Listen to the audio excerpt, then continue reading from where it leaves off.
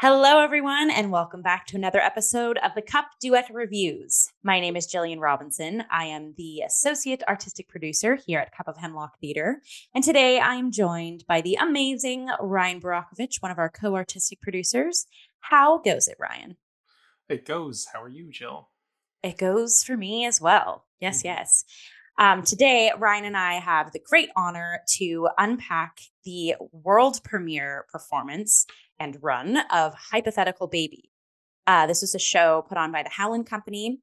It is a solo show that is written and performed by Rachel Cairns and directed by Courtney Chung Lancaster. And it had a run in the middle of December here in Toronto. So at time of release of this episode, the Toronto run has closed. So today's duet review is going to be about Ryan and I kind of unpacking the piece and sharing our thoughts on it. And hopefully, this piece gets more legs in our country, in the world, which we'll get into why it is so necessary. But before we jump too far in, I'm going to bring us into our usual icebreaker. What are you sipping with us today, Ryan? So I have coffee. It's Nice. this is our last review or episode of the year. So Correct. end with a classic drink and in a classic cup.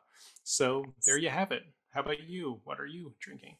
I also have coffee with Cheers. the cheers with the silk peppermint mocha almond creamer that's in grocery stores right now. Not sponsored. In one of my favorite mugs, it's my Marie Disney mug. Marie is one of my favorite Disney characters because ladies don't start fights, but they finish them. And I just thought that's kind of relevant about what we're chatting about today. And a happy accident, my water cup. This was on one of the other episodes we just recently did too, but I recently got these water cups that, based on how cold the beverage is, it changes colors. So it's actually pink, but it's blue because it's cold. And it matches my mug Mhm. exactly. So I'm like, well, that's amazing. Yeah, and a wonderful happy accident that I need right now because again, we'll get into it, but there's a lot of female things happening with Jill right now that any any semblance of organization is key. And again, we'll unpack all of this as we dive in. But I guess we shall dive in, Ryan. And again, like I Yes. said, because this run has already closed in Toronto, we are not going to do a spoiler alert. We're really going to just open everything up. So I guess as like a tiny precursor, if you don't want to stick around, you can stop your episode now.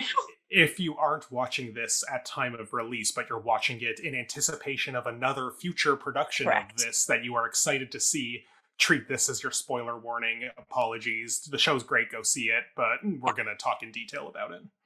Indeed. Mhm. Okay, so I will give us a little synopsis of Please do. Hypothetical Baby. So, like I said, it is a show written and performed by Rachel Cairns, and it is an autobiographical solo show that has us come along the journey of her abortion, an experience of her going through an abortion, and it's not just that; it's that to start, and then the entire sort of network of what having a uterus is sort of unfurls and the relationships you have, how that impacts, and the socioeconomic status and what it means to be a woman and in society. And there's lots of things that come up, including throughout the whole show. You have Rachel through speech and gesture taking us on this storied journey, but then you also have uh, a canvas behind that has a projection of facts about specific things that have to do with abortion and the female anatomy and things that we might not know or things that we definitely probably don't know because it's not in the education system. Um, yeah, so we go on her journey of being an artist and being faced with becoming pregnant and deciding to have an abortion and the sort of physiological and biological breakdown of that, and also the relationship she has with like her mom and her partner and her coworkers, and how that all sort of peppers in. And it's neat, kind of the structure of the piece. Rachel constantly comes down stage and sort of not amends, but take this back and be like, well, actually, this is the beginning of the story, or this is where the story ends. And the sort of end comment about that structure we get is, well, the abortion is the event, and anything leading up and anything beyond her life now, it is continuously existing. There's a lot. I was very impacted by this. Being a woman, being an artist, this show really, really touched me. A lot of emotions of frustration and, and it wasn't just me. Like, every woman in the audience was shedding a tear or nodding their head or under their breath laughing because something like this has happened to them or a loved one. And like I said, throughout the whole journey, Rachel has such an astonishing delivery. And when it comes to like the fact pockets of like trying to explain sort of her brain going a mile a minute because of hormones, which currently mine is, because I'm about to get my period soon. And so PMDD is what I have, premenstrual dysphoric disorder, where my thoughts can be racing and I can go down rabbit holes and I'm bloated and my uterus is screaming at me. So like currently Jill's experiencing these things right now. But just kind of going back to the precision and the speed and in the fact pockets of the show, that it's information that we need and we've been longing for, and everyone in the theater is either learning or relearning or unearthing. And it's not present in our society. It's not present in our education. So like, it just, watching this show again meant a lot to me in multi layers, but even just the sheer fact of being an artist, seeing a fellow female artist using the art form to be a platform to really like bring all of these everyday normal facts about women, not issues or, crises about women, to the forefront and making it personal but educational in the same breath. This has become like a synopsis and also my appraisal in the same breath. That's good. We're not doing the spoiler shield for this one. Let it all just tango together. Tango together. I know that's been my like word of the latter half of 2023. Yeah. So, I mean, we'll get into sort of like the like practical sense and how she performed and what have you, kind of what we usually do in these duet reviews. But I really wanted to, in this synopsis, just take a moment of like, it's really refreshing and needed, this piece to be on a stage. Constantly, again, me being a woman, having premenstrual dysphoric disorder, like every month I go down the rabbit hole of and the pitfalls of what my reproductive system can do to my brain and everyday life. And that changes when you become pregnant, that changes, as you grow, that can be impacted throughout life. And it's not linear, and every woman is so, so, so different. So it was really lovely just watching and listening to Rachel's story and finding so much of the camaraderie of what she's going through or what she's discussing.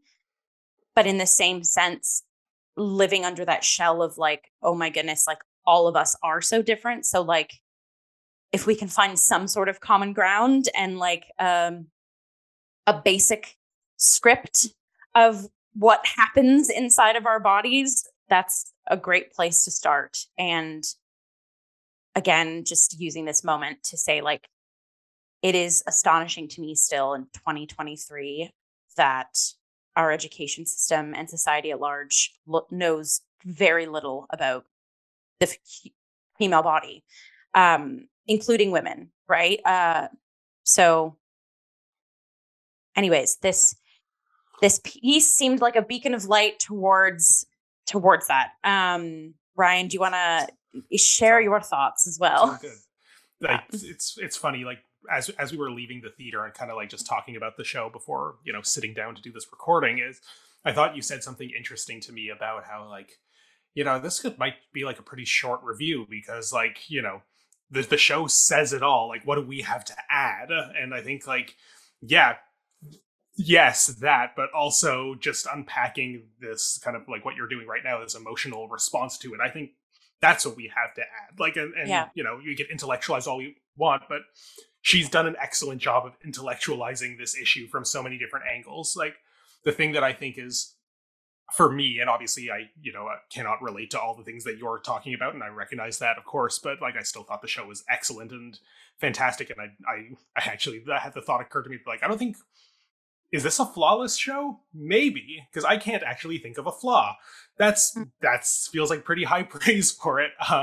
But yeah, like, I think what I think this show does so well is autobiographical solo shows in particular can, not always, but can have a tendency to be very myopic.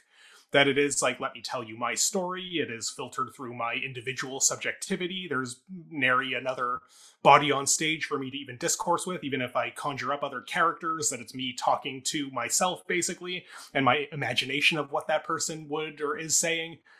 And that is a tendency and a valid critique that, like, solo shows in general have, and especially autobiographical ones of that nature. This show seems very aware of that as a pitfall, and did everything in its power to make this the least myopic show you've ever seen. And Yep. considering it's a show about her personal experience having an abortion, you would kind of forgive it if it became myopic a little bit. Hmm. And yet, I think the thing that it does so brilliantly is that it leaves no stone unturned. That it is very much undergirded by this personal narrative of, this is the story of my abortion, but she used that as the diving board, her jumping off point, to be, this is a show about the complexities of reproductive health, about what it means to have even the access to abortions, and how that's changed through history, Yep. and how it's different everywhere in the world, how the pandemic factors into it, how climate change factors into it, how Yep. the economic crises, many different types of crises, all factor into it. And it's very possible that there is some facet of this discussion that she neglected to address, but I am having a hard time thinking of anything because of how thorough and Absolutely. comprehensive this overview is. And I think it speaks to the fact that Rachel, as it says in her bio in the program, that she has, and she mentioned it a few times, like, around the performance, that she has this podcast called Aborsh, which I Hmm. haven't listened to personally, but now I kind of want to, because I'm sure We'll it's pop probably it in just, the comment or yeah, like we'll in the put it description below. we'll put it in the description, because, yeah, check that out. And I imagine it probably deals with a lot of stuff. And the podcast format, hey, you're listening to a podcast right now, is very, a good way of putting people in dialogue and encountering with ideas about covering a topic from a variety Hmm. of different facets. So I think this is very clearly a show that isn't just, let me tell you about my personal experience and maybe you can understand the broader implications. This is a show that takes those implications first, Yeah. and uses the narrative structure of her own personal experience to tell that larger story, not the other way around. Exactly. And a lot of that, again, kind of picking up what you're saying and harkening back to how I was saying, the use of the digitized screen behind her throughout, like, in the story, she goes down a Google search rabbit hole, searching so many things, but specifically when it comes to facts about abortion, or like about the being a person living with a uterus, and looking up what a placenta is and sort of the life history of the placenta. And it's in her story that shows up. And then we also see that on the back of the screen. And similar to when we enter COVID territory, like, she's talking about how her experience, with that transition in her life. And as she's speaking, that again, the board is peppering like universal stats about certain things. And I think that was a brilliant sort of um like accessory to her personal story, because again, it was like, once again, every step affirming that this is a universal, oh, this is way more than just my story. Like it's a representation and an information session about what I'm talking about. And I guess even to add to that, now we're getting into like the technical elements, but so not only was that screen for me that extra step outwards to sort of globalizing this topic, but even her costuming, and I always love talking about my costuming. Um, she had just like a ponytail and then this white t-shirt tucked into some jeans with white sneakers. And because the main play space she was on was like a sort of like white box, so that also the projection shows up quite clearly anytime she's sort of standing and there are those facts or those articles on top of her, she's wearing white. So once again, it's her voice telling us these things, but it's the universal message that's just showing up on her, and she quite literally blends into the screen. Yeah, like Yeah. that's such a great point. And like it's yeah, if she had been wearing like a darker color or something, she would stand outside of the screen in front of it, and yet she becomes the screen through which this like very very literally she is the vehicle through which this larger story is told, not something Yeah. that stands in front of it or lets it stand behind her. So yeah, very well said. Yeah, exactly. Yeah, and I guess also too, like you and I have seen a lot of solo shows, or at least and something that really stands out to me, and I actually talked about, or we were talking about this post seeing the Lehman trilogy of like when you have minimalist set and like props, and sometimes you're, as the actor, monologuing or needing to use your entire instrument to play various different characters. Usually it's infused with like a very specific gesture and I mean, we even chatted about this on our It's a Wonderful Life duet review as well, but a very specific gesture, and it's theatricalized, right? And it's very specific and harkened back to, so that it's like over the top in a way that makes sense, because you're letting your audience know we're going back to this character. And what I really admired about this piece, and I think it goes back to talk like what you brought up of how this piece was trying its best really to not be myopic, is in the tone of Rachel's voice like shifted when she was like her mom or her coworker and what have you, but it was very fluid, like, and we didn't need like the same like theatricalized gestures to know who was in the scene or who was sort of a story guide with her in that moment. Um, so I really like that. Again, it's this fluidity and deterring away from these sharp gesture, like sharp edges. And we're gonna get into like feminine form instead of masculine form here in a second, or for a second, because I talk about this all the time of like, the female structure of a play versus the male structure of the play. And Carol Churchill is a pioneer of that, right? She was kind of one of our first female playwrights where she didn't write the beginning, middle, end, a Freytag's pyramid sort of vibe of structure of how we digest theater.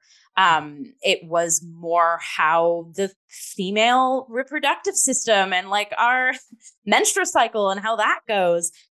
So again, this is getting so specific, but there is something to that, like very stylized, rigid gesture that is kind of male in a way of like, it is a punch and then we're done. It is a climax and then we're done. Whereas a fluidity and a build and using different elements to show character, because like I said earlier, we aren't linear.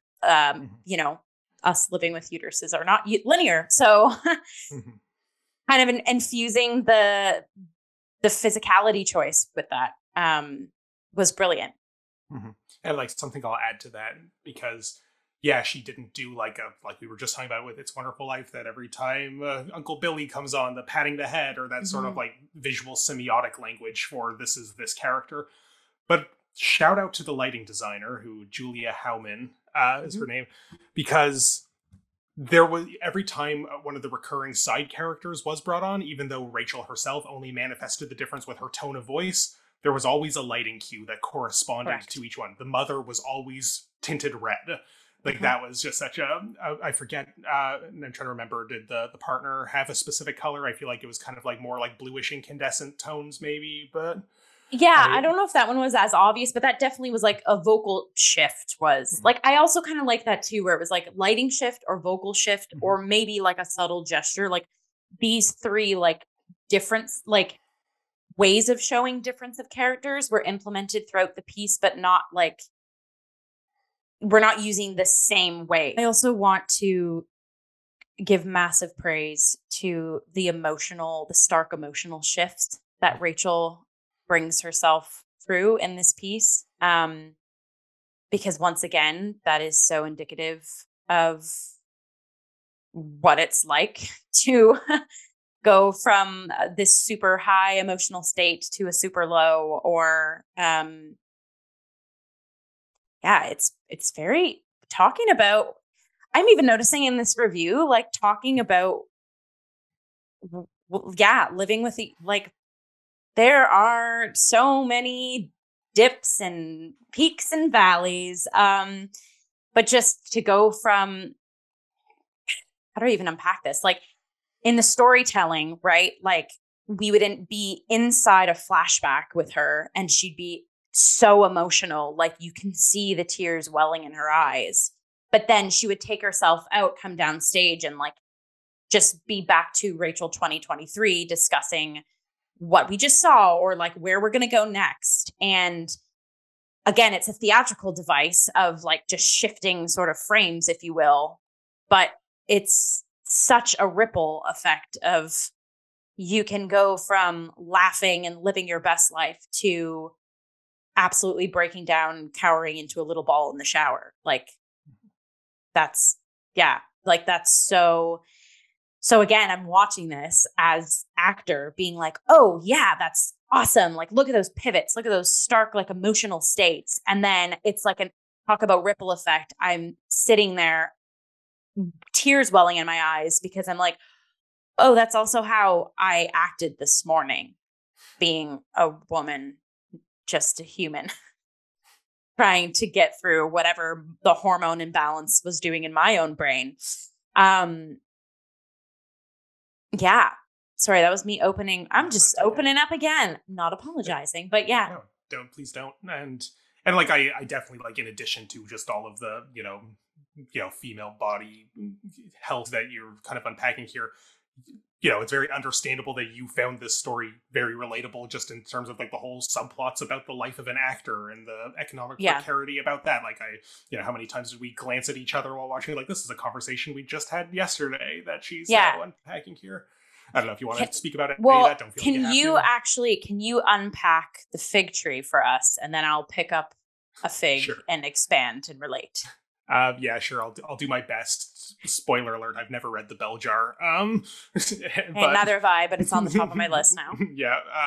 Apologies to the memory of Sylvia Plath. But so there's one kind of a sort of recurring image in this play, although it really is focused in one scene in particular that alludes to this instance in The Bell Jar that I will do my best to describe. But again, I'm getting this secondhand from the play, where it's describing the life of a woman kind of being that you have this whole fig tree and you want to choose, the ripest fig, but you are plagued by this debilitating indecision. And which one do I pick? Each one represents a different option for my life. And the longer you wait to pick, the sooner that they will all dry up and wilt, and you don't get to have any of them because you couldn't choose between them.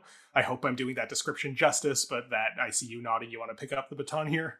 Well, I just noticed before you even went into it, you're like, this is a recurrent, literary harken back to throughout the piece. I'm like, oh, yeah, because every single day it's what we think about. So Yeah. it makes sense that it's a recurring theme in this piece. Yeah. Especially like you just said, and like fully relating to Rachel being an actor and myself being an actor. So choosing, I guess, talking about this through the lens of choosing um, a bit more of a freelancy contractual job as a woman. Um, every single day, you are I don't want to say plagued because that sounds so daunting, but you are faced with, especially, me, myself being in my late 20s, you are faced with the decision waking up every morning. I'm doing a career that I love. Financially, I'm getting by. My biological clock is ticking. I would like, personally, me, Jill, I would love to have a child, some semblance of a family down the line, but I don't want to give up my career path that I've chosen. So I'm coming to terms with the fact that there might be a like abnormal societal or sort of non-traditional upbringing of my family or what my role as a woman will look like, because I will have to maybe sacrifice certain things. Or then you're sort of, then comes the list of negative questions of like, well, why are you doing this to yourself? Why you should be getting on having children as soon as possible, or there's other career paths that you should be doing, or there's this and there's that, or and then don't even get me started, like the subconscious, like baked in the back of the mind of I should be doing this chore, or I should be doing, which I will say, as everyone knows, Ryan is my partner. He absolutely does not put any of this on me. This is just subconscious, back of the brain things that us women sort of deal with. And so, yeah, so with this image of the fig tree, of you have all of these figs that you would love for them to be the juiciest, right? You would love for them all to be fully ripe and flourishing, and but there's like, you're constantly seeing them shrivel up because the society we live in doesn't support, like, oh, maybe I will have to take time. And this, again, this is where, again, it's a universal thing too. It's not just being an actor you'll have this problem, but it's like women in general. Like, you could have the toppest tier job, and then if you and your partner maybe can't get a good childcare substitution when you have your child, you being the mother may have to step down from that top tier job to take care of your child. So like, it's an inaccessibility of childcare, and there's just like the entire support and spine of our society forces women to have to cut down. I don't even want to say shrivel, but like literally cut down some of the figs. And we're left with, at the end of every day, being like scanning our options and thinking like, is this the right choice? Like, if I can't have this, like, am I okay if I choose this? Yeah.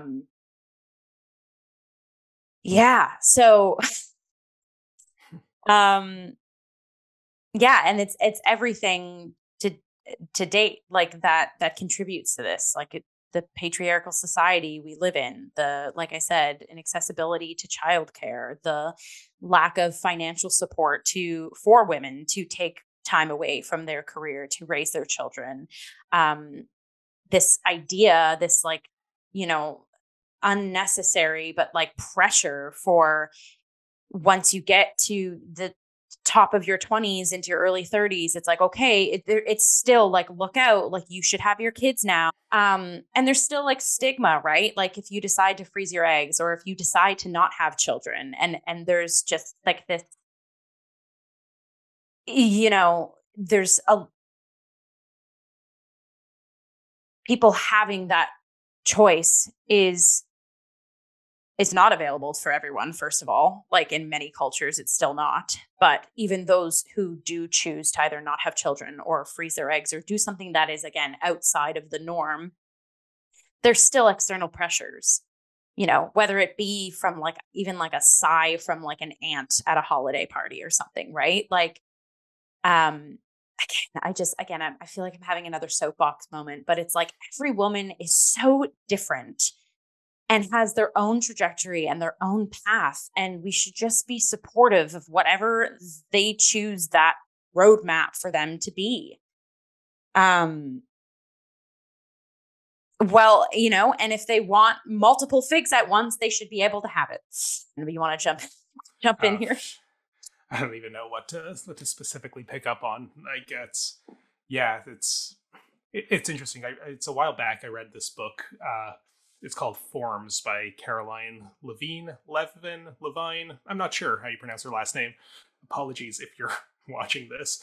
But yeah, it was kind of about, it was sort of like about formalist literary criticism first and foremost, and how there's, the deconstructive movement kind of, pointed out that forms are oppressive and we should do away with them. But her book was more about this kind of rehabilitating that forms are there whether we like them or not, and then we kind of just need to have a more nuanced understanding of them instead of just trying to jettison them and hope if we cover our eyes they'll go away. And one of the examples she uses in this book, which I think speaks to what you're part of what you're alluding to here, and part of something that's brought up in the show here. She's an academic, so a lot of her examples in real life situations come from academia, but how she said that there's, the tenure clock, when you can be expected to get on track to, have a tenure track and full tenure job, and then the biological clock. And these are two forms that exist that are in direct opposition to each other. And it's tempting to say that the tenure clock being the social construct and the biological clock being this biological construct, that the tenure clock was invented to keep women out of academia. But what Levine, apologies, points out is that the tenure clock was invented not to keep women out of academia, but it was at a time when women were just not even considered to be entering this particular workforce. So it was never even something that occurred to the people who set up this natural rhythm of this job calendar, that it would need to one day compete with the biological clock. So it wasn't like, and this is, when the people try to conceptualize patriarchy as just the evil men making decisions that will, like, it's these things are much more systemic and ingrained than that kind of cartoon villain approach to it. But now we have women entering the workforce in academia. Obviously that's been happening for a long time, but now that we have, this, we shouldn't retain this long antiquated idea of this is the natural rhythm of the tenure clock, because as a result it is going to bar women from pursuing these jobs at their own reasonable time frame. Yeah. So, and like, I think that's kind of, I know you unpacked it in, I think, a lot more interesting and personal way here, but like, yeah, it's just recognizing that these are, just because these two things exist and weren't even brought into existence to compete or force each other out, doesn't mean that we can't be taking action to remedy the situation if we recognize that the tension exists between them. Is that kind of, do you think that's sort of doing justice to some of what you're saying here? Yeah, or am I misrepresenting? Yeah. No. I totally agree with that. And one thing that I just want to bring up, this random factoid, which I feel like is kind of a direct tendril of what you just brought to the forefront here, is at time of recording, the Canada Labor Code has mandated menstrual products in washrooms in Canada now. So I want to toss that factor. I forgot that I had run into that earlier. But yeah, that hasn't been a thing until time of recording 2023. But now it means that people living with a uterus, when they are working in a federally mandated building, there will be pads, tampons, etc., accessible to them, so that they don't have to bring their own. They, don't have to miss a shift or be late to a shift because they have, like, these. We can't help what comes out of our bodies. But we can help the way we structure our society We can help, around yes, accommodating that, if we care to do so, as we should. Absolutely. Another factoid I'm going to bring in to here too, because I think it's relevant. A post that I came into contact with recently, again, post the show. This is I guess a brilliant instance of, like, our phones are listening, because I've been having a lot of, like, facts kind of filter onto my feed post show that I'm like, yes, make me keep learning. And but let this sink in for a second. Breastfeeding for 1 year is 1,800 hours. A full-time job with 3 weeks holiday is 1,960 hours. So not much of a gap there. And just going to show that I think we also need to reframe the sort of multi-layered humanness that people living with a uterus have to live their lives, like wade through the world, like especially those that are like wanting to have children that are you know have like a massive hormonal imbalance, anything that our reproductive system is causing, like impeding everyday life, is like walking around with an elephant on your back. Like it's that much more difficult to do basic things. Um and it's not in like a, oh, difficult, hold my hand, like rub my back. No, it's like I can't help the way that I'm feeling. Yeah. Anyways, we went on a little tangent there, but Yeah, if this will be, I guess, just like not to get us back on track, because what everything you're saying is not off track at all. yeah, It's yeah, very yeah. much within the world. But just to, I guess, pivot to something else about the show that I thought was interesting is thematically, I think more than, well, I don't want to say more than anything, but certainly a recurring theme, I think, throughout this is negotiating the dissonance between we have it pretty good and it's not good enough.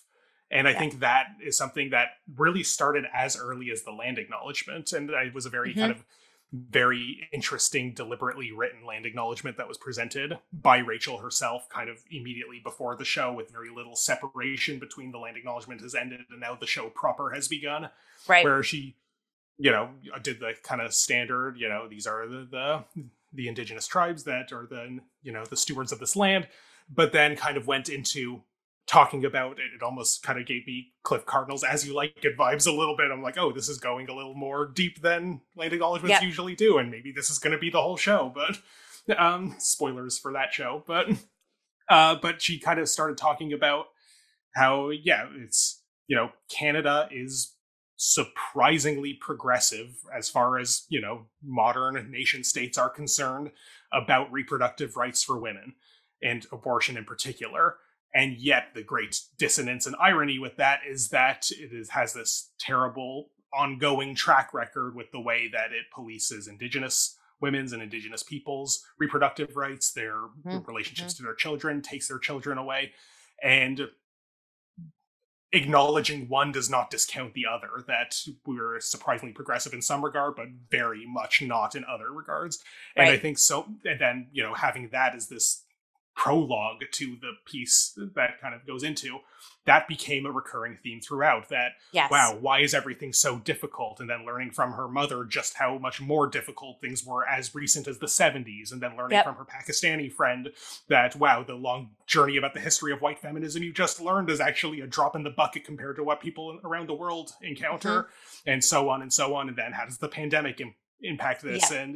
And hey, what is my partner going through in this instant? Because while that is by no means the whole story, it's part of the story and deserves to be kind of interrogated in its Yeah. own right. And it's like what I said earlier on, that like no stone is left unturned in this story. And the nuanced portrait that kind of unfolds from all of this is, even when things are better than they've ever been before, or in this particular circumstances as good as anyone in history could ever claim, it's still not enough, and Yep. it pales in comparison to what like other people have to deal with, the Mm-hmm. struggles, and none of those things disregard or discount any of the others. It's just an interconnected web of Yep. problems that eventually need to be resolved, and we're still working on it, even in places that can boast some modicum of progress. Yeah. Wow, that was very brilliantly said, Oh, as oh, like thank you. a I summative overglaze of yeah, that theme. If I said it brilliantly, it's because Rachel said it more brilliantly, and I'm Yeah, just trying fair. to No, summarize but her. like that's good. That's good. Again, internalizing what we saw on stage, and yeah, how it impacted us, and what are the next steps. This definitely is a piece too, that because it's so educational and informative, like you leave it to me, it like balances on the fence of course it's theater, but it's like I said, there were so many pockets of like rapid fire facts Mhm. or like emotional states that like it this piece I'm going to be percolating for several weeks and beyond, and definitely left inspired and impacted and encouraged to continue learning and continue being an advocate. This is marinating. I think also seeing this piece, again, bringing it back at like the peak of massive hormonal imbalance on my end. Um, I'm really excited to sort of think back on this piece when I get my brain back a little bit, my own personal brain. But it's also okay that you encountered it in this state because it allowed it to impact you in Yeah. a way that it might have maybe wouldn't have if you were in a different part of your cycle. And maybe, you know, you would have still related, to, I'm sure, to a lot of what was being said. But, you know, it is, you know, you're approaching it from a different perspective, Yeah. you know, but you get what I'm saying. Yeah. No, totally, totally. Yeah, like this I really hope this piece continues to have legs, like whether it's done in other cities around Canada to start, but then even like going international, and maybe even as well being educational tools, like in schools or high schools even.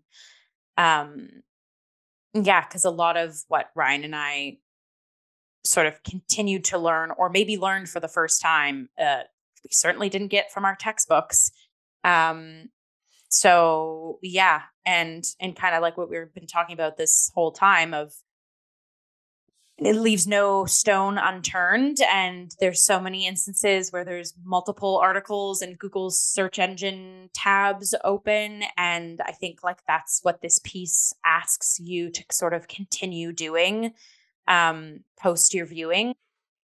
So yeah, I mean, you and I, we could keep unpacking and talking, and new things will blossom out of this discussion, and for days and weeks and months and years to come. But any final things to sort of cap off the episode on your end, Ryan? Uh, yeah, I don't know. Like, there's so many more things I could say about this show, but I think we've done a pretty good job of rinsing out sort of the core ideas, and you've spoken so eloquently about all the personal resonances, which I think, you know, is very much needed and is what this show is going to provoke for so many people. So I guess it's just a shame that this run is so short, but like you said, I'm sure it will find an afterlife beyond this, and I look forward to seeing, you know, this, like you said, it could totally tour all over the place. I think this is definitely a show that would benefit from as Yeah. many people who could see it as possible. Yeah, and I know we've shouted out Rachel a lot in this. We shouted out Julia, but I also want to shout out Courtney Chung Lancaster, director, like impeccably Yeah. directed. Everything Courtney does is like absolutely stunning always. But like the entire team on this, I think like was pretty perfect. Like you said Yeah. earlier, like there's ne'er a flaw. If there is, I did not notice it. So well done. Right. We don't say that often. Exactly. Yeah. So again, echoing what you said, I hope this gets legs, continuing on. And again, this was Hypothetical Baby. It was in Howland Company production happening here in Toronto at Tarragon. It was written and performed by Rachel Cairns, directed by Courtney Chung Lancaster. And yeah, the run has closed, but what an informative and needed piece to be on our stages. On that note, I'm going to continue drinking water and sleeping and taking care of myself in where I'm at in my cycle, and it also being December. So cheers, everyone. Stay well. Stay healthy. As Ryan was saying, this is our last episode of 2023. Before we fully clink our mugs there, Ryan, let's do our little social plugs. Where can people find and follow you? No need to find and follow me personally, but if you like me and like hearing my theater thoughts, most of them tend to live here on the Cup. That's at COH Theater on Instagram, Twitter, and Facebook. It's Cup of Hemlock Theater on YouTube, where you might be watching this. It's Cup of Hemlock Theater Podcast in the podcast place where you might be listening to this. And while you're listening to podcasts, check out the Abortion podcast, because it probably covers a lot of the material that this show did in a different medium and format that I'm looking forward to tuning into. Yeah, How absolutely. about you, Jill? Where can people find and follow you? People can find and follow me at Jillian.Robinson96. That is my artist Instagram account. I post covers of songs and upcoming projects, so keep your eyes peeled for future happenings happening over there. And thank you as always, Ryan, for plugging the cup. And on that note, let's grab our cups, give a nice hearty 2023 closeout cheers. Cheers. And like I said, we'll catch everyone in the new year.